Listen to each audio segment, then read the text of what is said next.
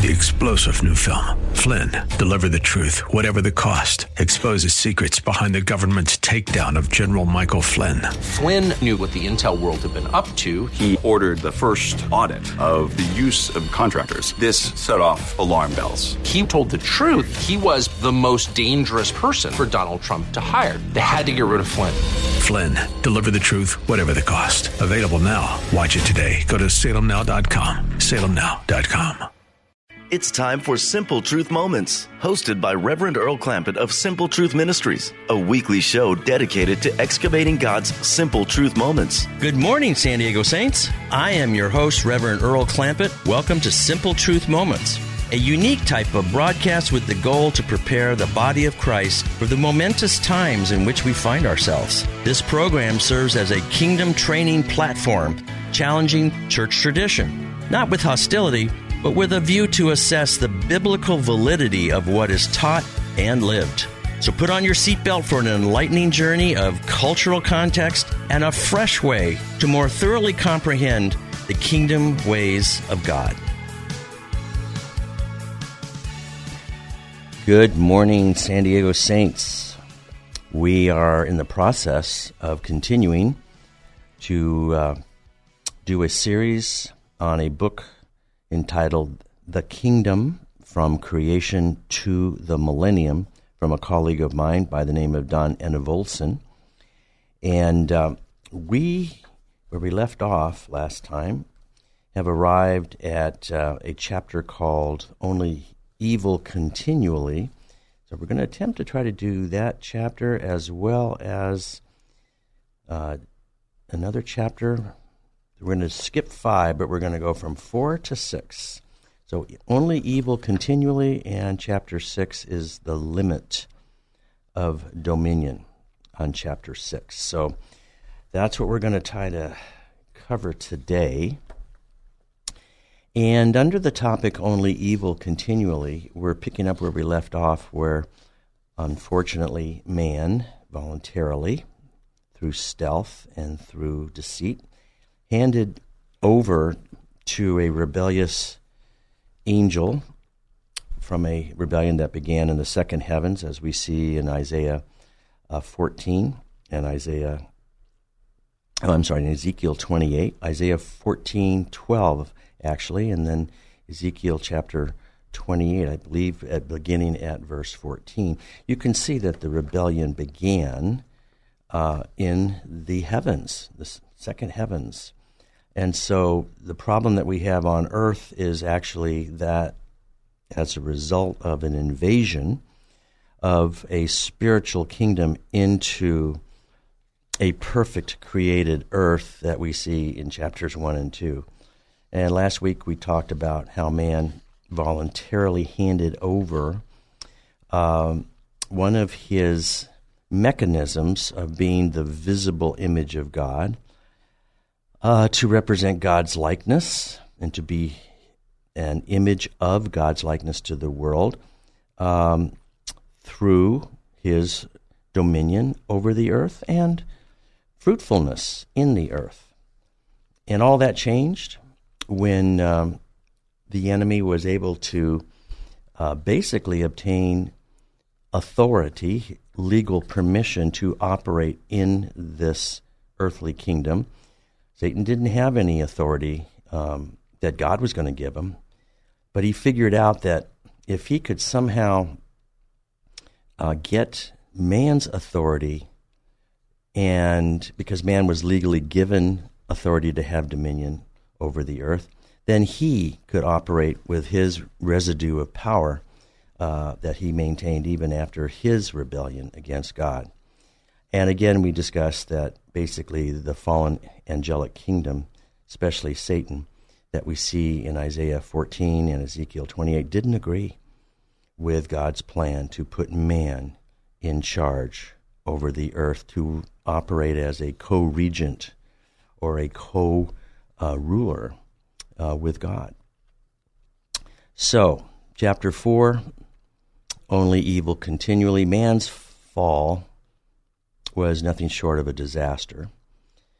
He stopped functioning in his purpose to be the visible image of God, and he no longer even connected with that original purpose for which he was created, again, to represent God, to represent God's likeness by imaging God. So now he has no purpose. And for the first time, man feels shame. He feels and experiences fear and disgrace. And he is separated physically from his relationship with Father God and from even remaining in the garden.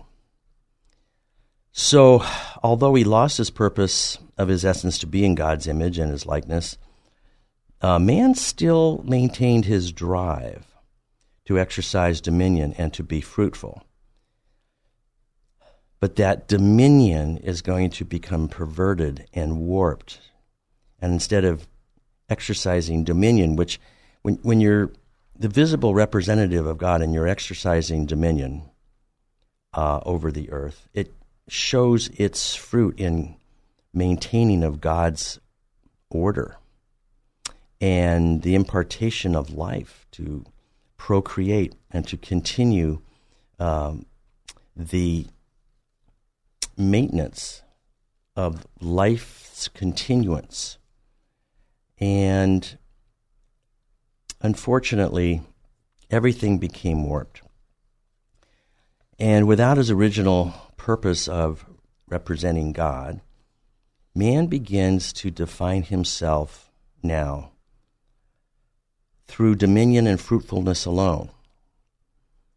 But dominion is going to become perverted into something different, which is actually more domination rather than dominion. Again, realize what has happened here. Man has lost his purpose, his original purpose, with the fall, with the disobedience. They basically made an agreement, a legal agreement, with the fallen rebel angel, Hasatan. In Hebrew, that is the adversary, Hasatan. That's where you get the name Satan. And through that agreement, they've now become part of the problem. And God's original problem, what he has on his hands, is a spiritual rebellion, which begins in heaven and unfortunately gets transferred down to earth. And then man opens the access point to Satan having control and dominion over the earth. So the direction of mankind became set. Unfortunately, that wasn't the direction that was originally intended by God. The infection, it's a good word to put, an infection of self-interest and self-justification replaced man's purpose to represent God. So it became all about inward-looking man to become basically his own God. And man's disposition to authority has fully changed direction. What was originally intended to have been a service to the world through man's dominion, assuming he still was connected to his purpose to represent God, but what would have been a service to the world as man acting as a bridge, in essence, between heaven and earth, it ceased altogether to be a ministry, and it now became a process of self-justification. So dominion became domination. Ruling becomes an obsession with man. With dominion becoming domination, the domination of creation, exercising the fulfillment of his role as small king of the earth. The theocracy that God had created was shattered. And now man has changed his role of a representative. I say that represent on on purpose to show that representative is we were to represent him. He's now replaced God as king. And even though man has detached himself from God through rebellion, man never took back his delegation of dominion to man. Man still remains in charge, but unfortunately with a distorted purpose. So evil, unfortunately, begins to bloom. And I'm going to read a page or two out of The Kingdom from Creation to the Millennium. This is page 30. So what we see is, unfortunately, Noah carries the consequences of the fall. And as the world began to repopulate itself, even after the flood, the same problems emerge again. Nobody learned their lesson. Human beings, again, rejected their original purpose, which was representation of God, and they sought fulfillment of purpose through domination. And what happens? The new inhabitants of earth now settle on a plain in the land of Shinar. This is Genesis 11, verse 2. And they begin a construction of their new civilization post-flood. And this remnant of mankind from the flood is trying to make a comeback. They determined to build a city and a tower. And we see that in Genesis 11, verse 4. The first served as a response to the fear that they would be dispersed over the face of the earth. And it's an interesting decision because since God's original command was to fill the earth, but there was a fear. And that tower that they were going to build spoke to their unwillingness to any longer be the visible image of God, which was, as we said earlier, the original purpose of mankind. Now, this new generation had been born, after all, in the image, not of their Creator, but rather of Adam, the first Adam, their ancestor. And they were more concerned with making a name for themselves and not representing God, rather than extolling the name of a God that they thought had destroyed nearly the entire human race. So I'm just going to give a summary on page 31. What were the different motivations for building this tower? You know it, obviously, when you go to read the whole chapter 11 of Genesis, the Tower of Babel. And a good summary is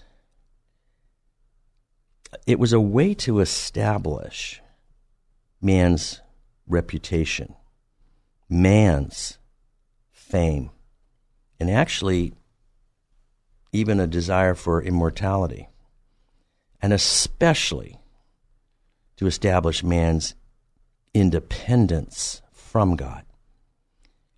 It's also entirely possible that the tower was intended to be a combination type of structure which included astrology.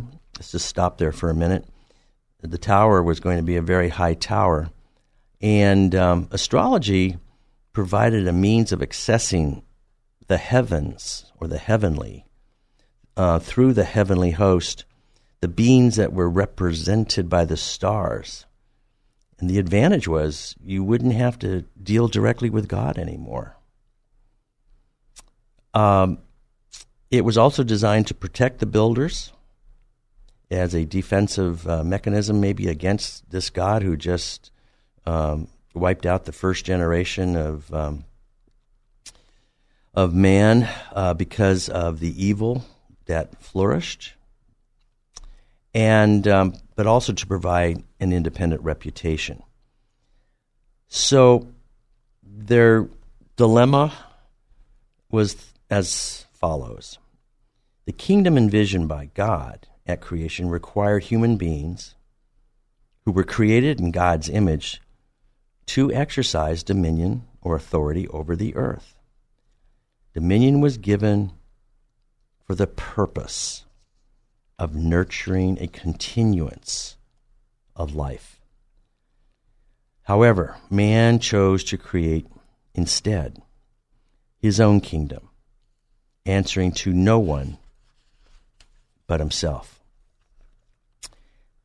And with that decision, man becomes aware of a need to vindicate himself, in other words, to justify his existence, to make himself feel a purpose for his being.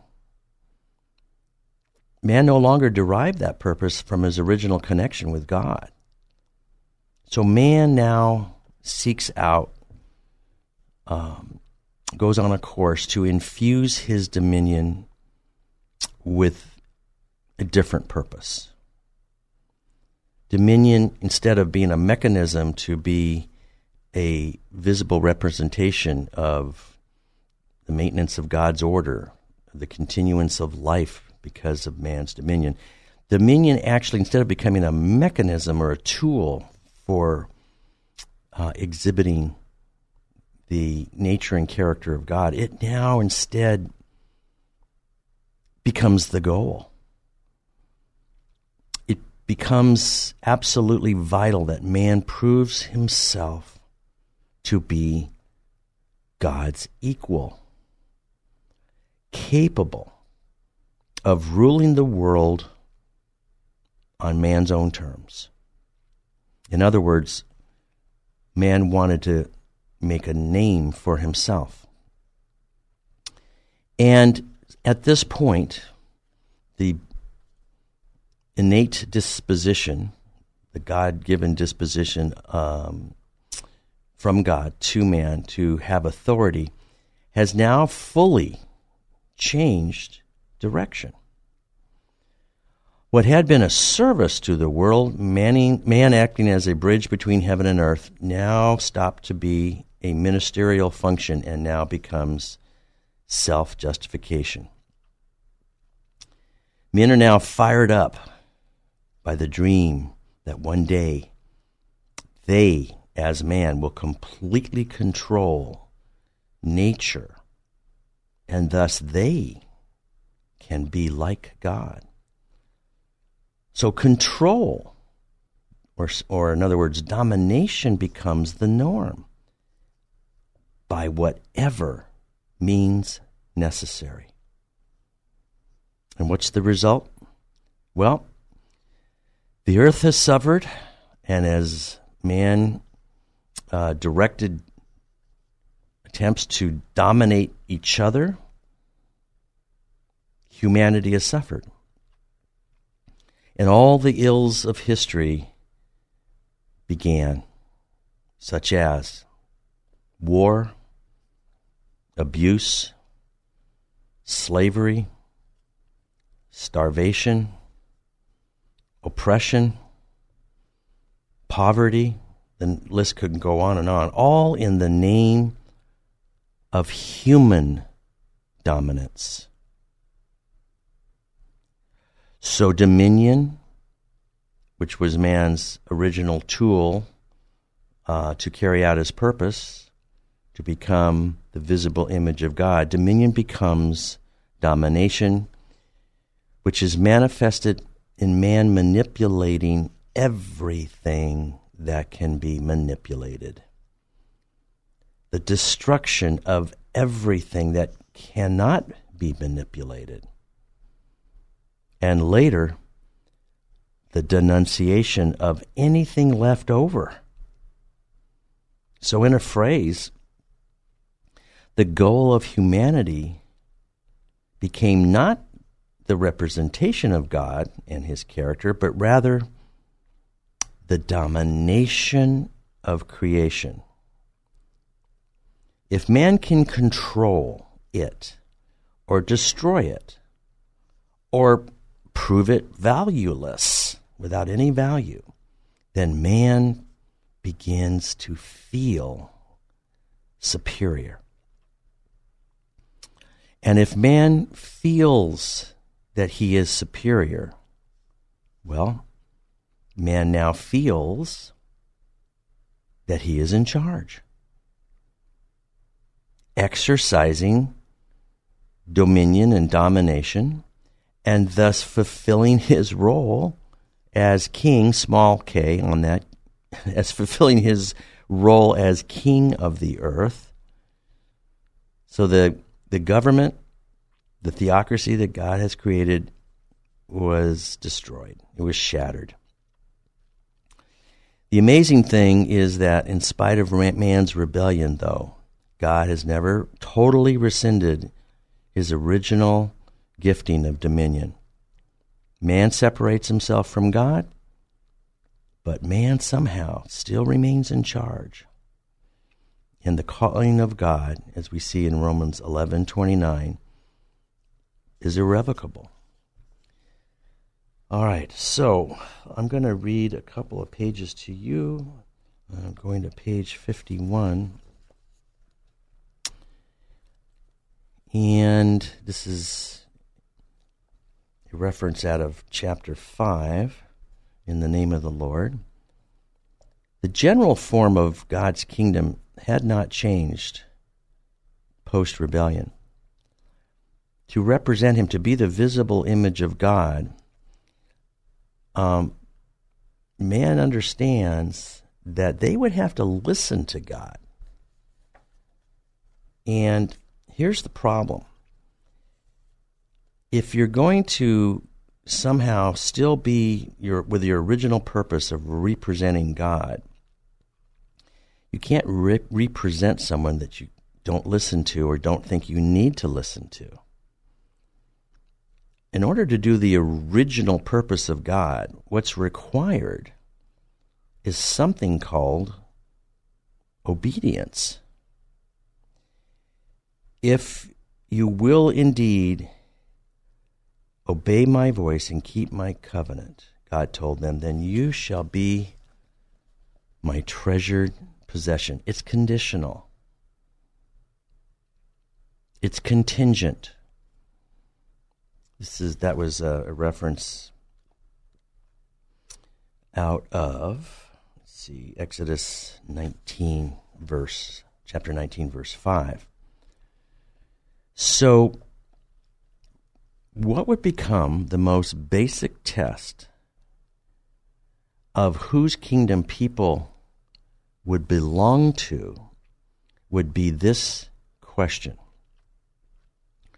who is to be attended to as king? Which brings up another question: whose royal decrees would be obeyed? To go over an earlier definition that we discussed, by definition, a kingdom, in other words, the domain of the king, the jurisdiction of the king, by definition, a kingdom is a place where a king rules.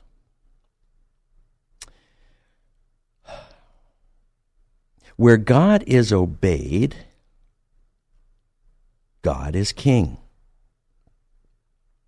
And where God is king, his kingdom exists. To the contrary, where God is not obeyed, he is not king, nor is his kingdom, or in other words, nor is his government present. So whom do people obey? In most cases, the choice that is presented is between God and themselves, which happened to be the same choice that Adam and Eve had to make in the beginning in the garden. And unfortunately, they chose to obey their own dictates and correspondingly ignored those of God. In that moment, Adam and Eve sought to take the place of God and thus they became king to themselves. So the most fundamental question that still today exists, ever since the Garden of Eden, is, and will remain in the future, and it always has been. Here's the question: who is king? Who's running the decisions in our life? Well, to whom do we consult? Do we stop and say, "Oh, Lord, I'm presented with this opportunity. I need to have a second opinion. I know what I think, but I don't trust my own judgment here." Do we do that? Do we go to God? Do we ask Him those types of questions? Do we tell people when we say, "I want to pray about it"? Is that just an excuse to, buy some time to something that we don't want to do? Or are we serious in saying, "I'm going to bring this to God. I want to ask God to weigh in because I don't trust my own judgment"? And you don't hear that all that often. Oftentimes what we do is launch out, make our own decisions, and then hope that God is a forgiving God and He'll forgive us, and that somehow we can escape the consequences of our actions by operating independently from God. When we come back from the break, we're going to come back and talk about what is this limitation of dominion? How does it work? And how did it show itself in biblical history? See you back after the break. God bless.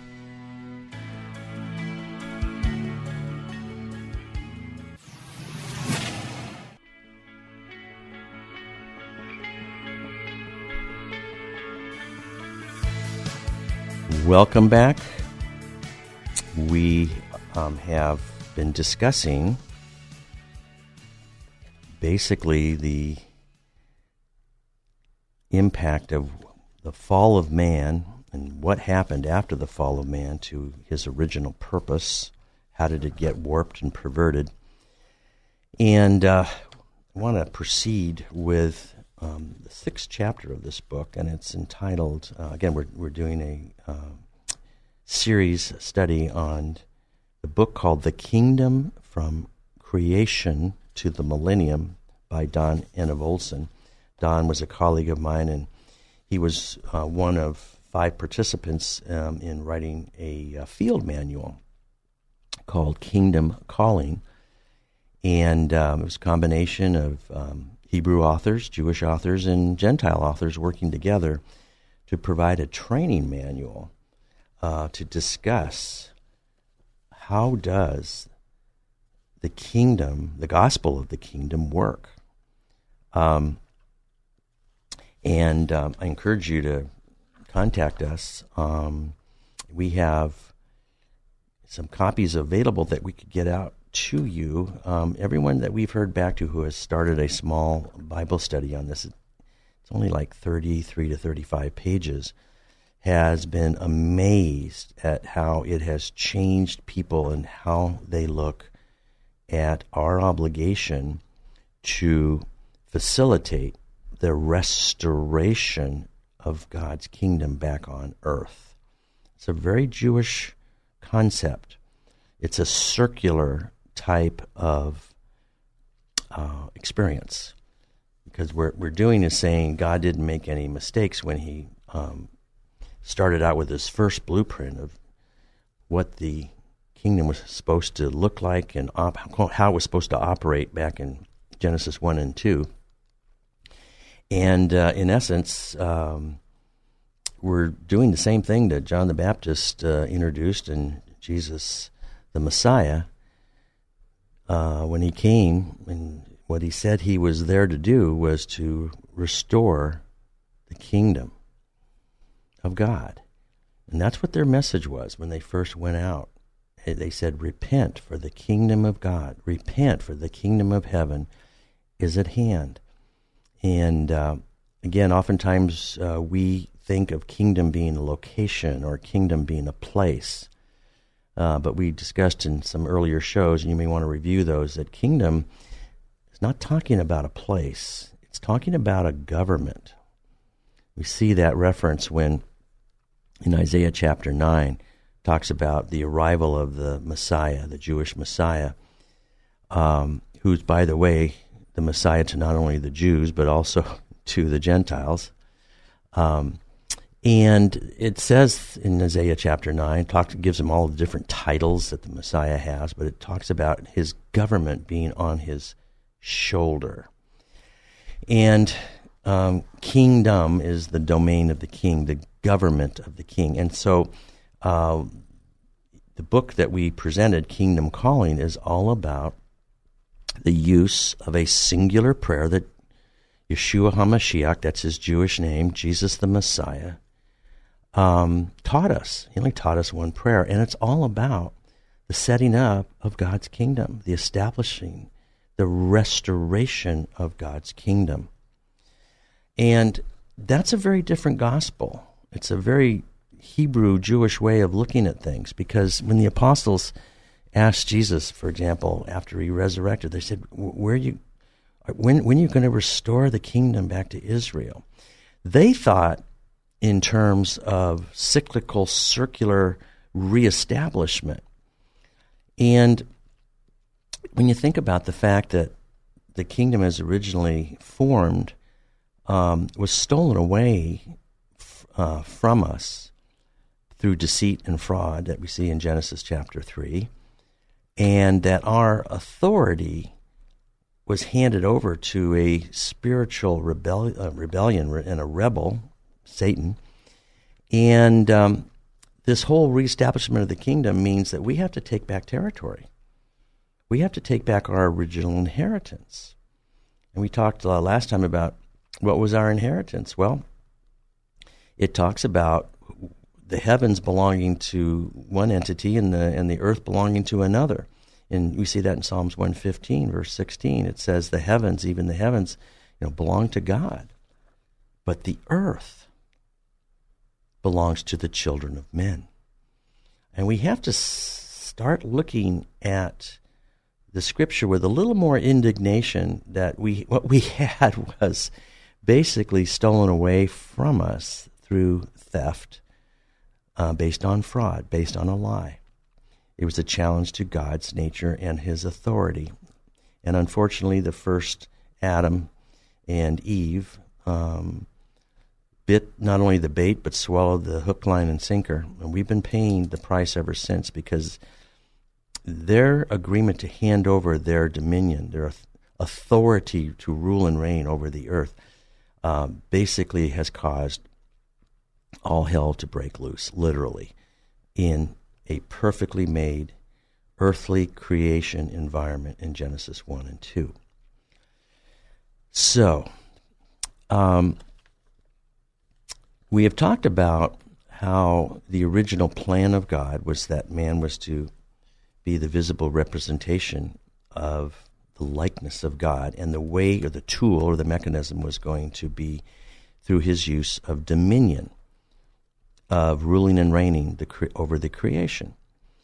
But there is a limit to that dominion, because there are some rules that God set up that are rules that don't change. These are rules on how the government of God operates. And we want to go over with you this chapter 6, the limit of dominion. And the example that is used by the author is King David's authority had a limitation. He's just using that as an example. King David had authority to choose his actions, but he did not have the authority, this is very important, to change the consequences of his actions. And human beings have almost unlimited authority. We've been given free will. We have authority to a much greater extent than most believers in the gospel of the kingdom even recognize.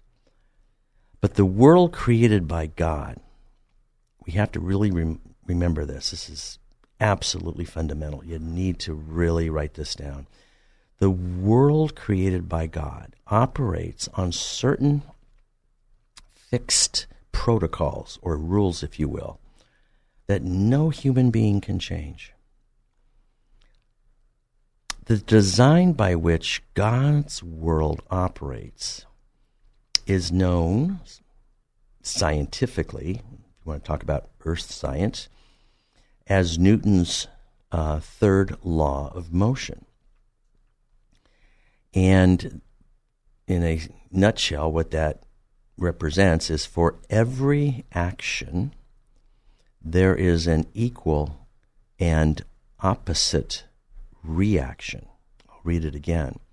For every action, there is an equal and opposite reaction. The biblical version of this all-encompassing principle or law is located in Galatians 6, verse 7, chapter 6, verse 7. For whatever one sows, and that's S-O-W-S, for whatever one sows, that he will also reap. So this, if you wanted to use some terminology, is a basic law of creation, and it's called the law of cause and effect. God's rules are not arbitrary. They are like design protocols, which can be compared to physical laws, such as the law of gravity, the law of physics, the law of human health. The purpose of God's laws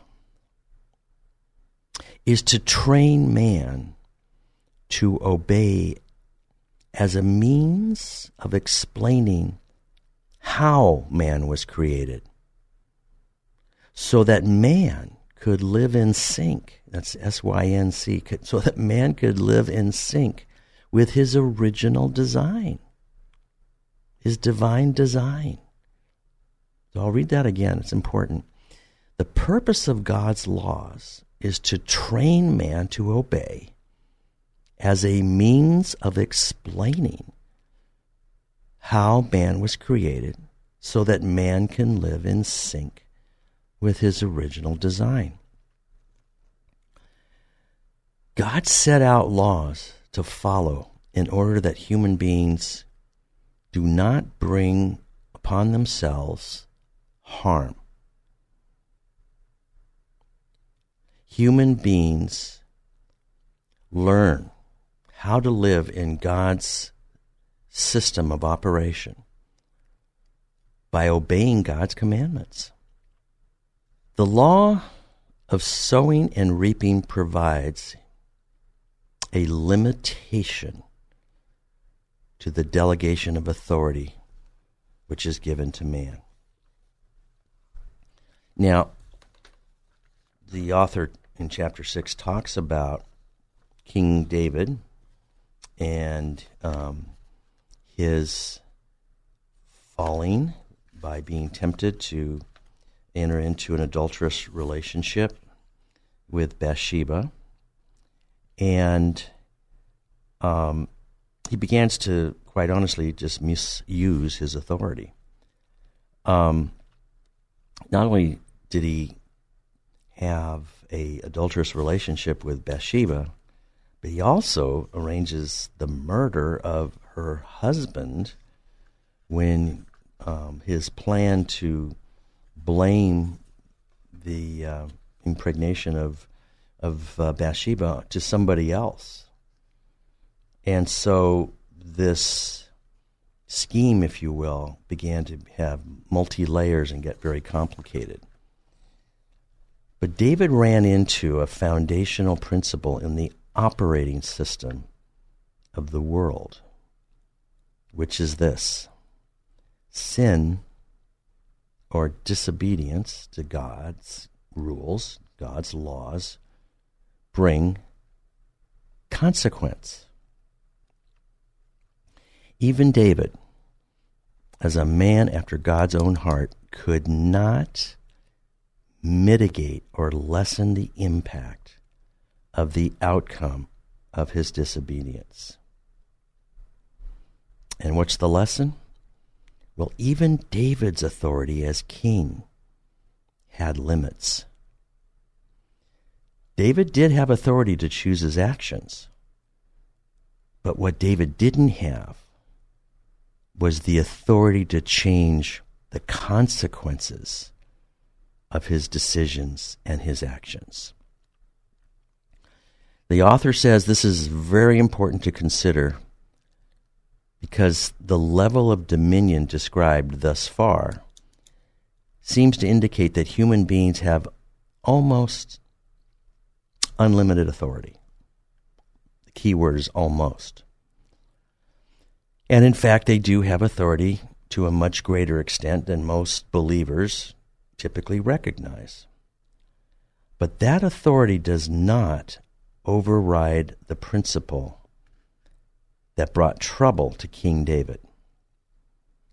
The world indeed operates on God's fixed protocols, fixed rules that no human being can change. So we oftentimes hear, will God forgive my sin? And yes, if you're a believer and you're repentant, God is a God of second chances. And he will forgive your sin. And forgiveness has a function, which is to remove the shame, to remove the guilt. But this fixed protocols of how God's creation system works is that you still have to live with the consequences of that decision. And let's face it, that is a learning experience. And I have been on the receiving end of that, and it's no fun. But I'll tell you, when your temptation comes around to re-engage in something that you have repented of, the fact that you went through the consequences going outside of God's design protocols by disobeying God, you remember the consequences. And you say, I have lived through those, and I am not so excited about buying this suggestion from the enemy to again engage in disobedient and rebellious behavior against God's laws. So I was going to read to you something from the book here. It says, man's always trying to somehow get around from the consequences. And the author here, Don Edda Olson, said, abortion is a vivid example that is not far removed from the story of David and Bathsheba. So notice the cause and effect here as we go forward here. Pregnancy is a result of sex. By passing laws that permit abortion, both men and women, people, seek to avoid the consequence of their sexual desires and decisions. By viewing abortion as some kind of birth control. The problem is that even when the child is gone, because it's now dead, there are ramifications that continue along with additional risks. An alarming percentage of women who've had abortions experience symptoms of post-abortion stress disorder and a number of other emotional and psychological challenges. To say nothing of the fatal consequence to the child who is now deceased. Yet those who do not want to take responsibility for their behaviors, and this includes the fathers as much as the pregnant women, have convinced themselves they have a right, that they have a right to do whatever they want to do. And the author has listed here in quotes, "my body, my choice." And they have convinced themselves that the consequences can be eliminated if enough laws are passed by man and enough of the critics are silenced to abolish any conscious thought of health risks. Yet, nevertheless, the consequences remain. Sowing and reaping, it is a law. It's an immutable law. A plethora, I'm going back to page 47 here, a plethora of other examples can be enumerated with the same result.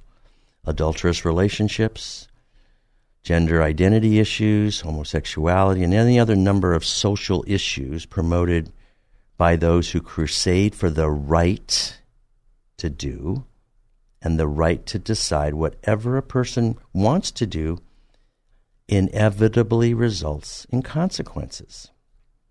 As does any sin committed by any person, regardless of religious affiliation or political persuasion or sexual orientation or ethnicity or gender.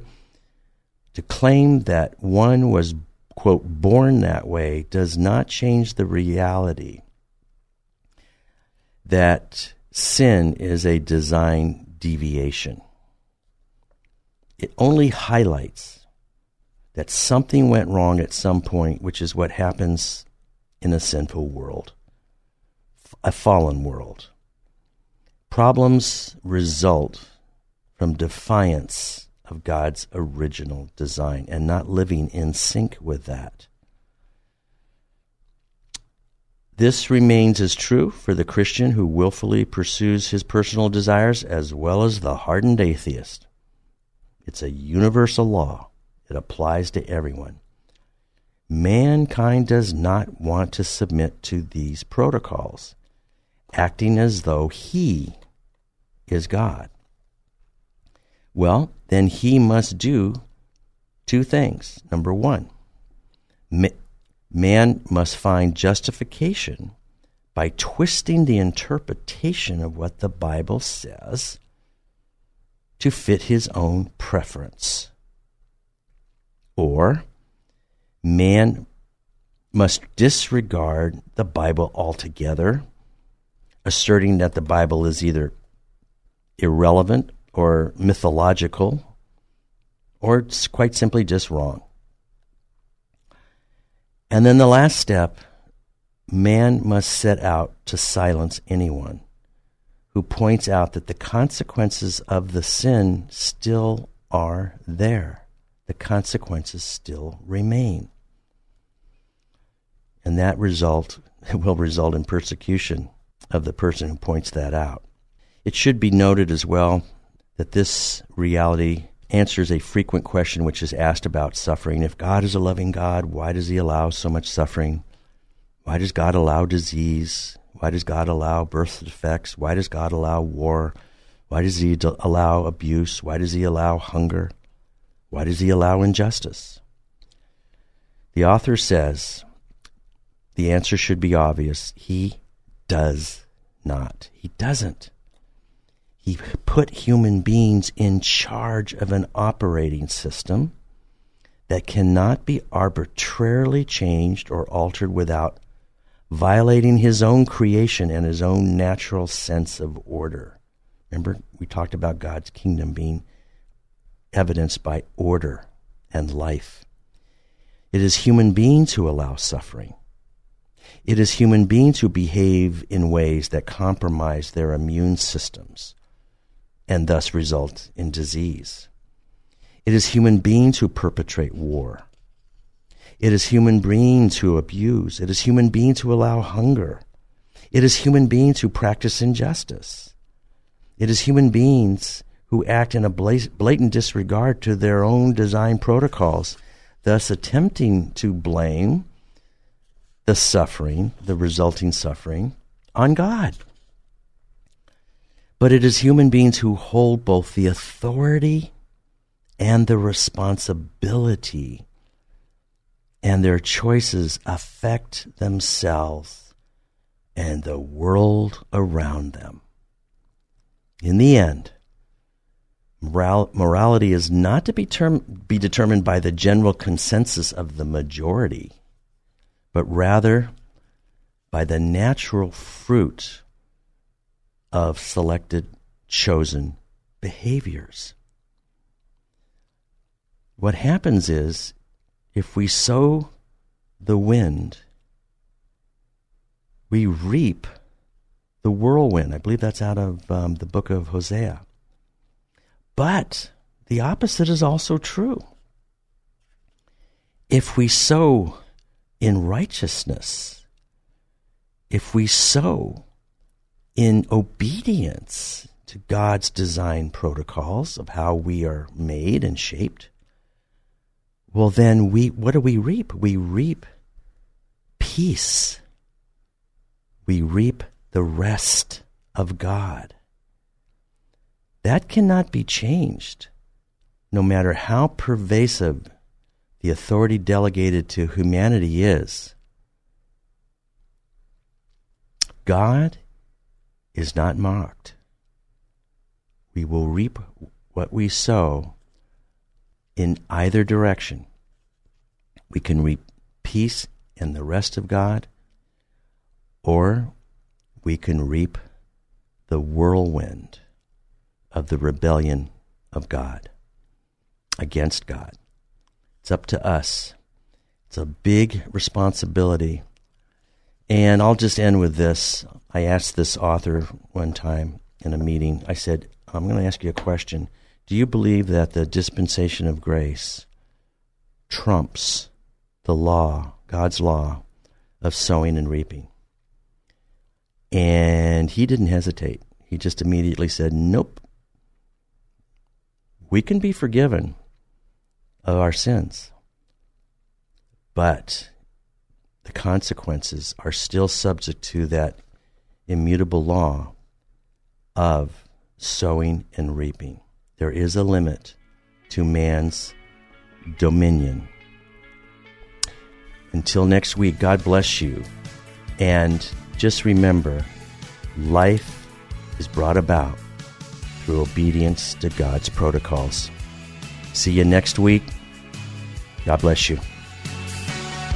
Thank you for spending your time with us excavating God's simple truth moments. For more information and resources, visit simpletruthministries.net. That's simpletruthministries.net. To contact Simple Truth Moments, email me at earlsimpletruth@gmail.com.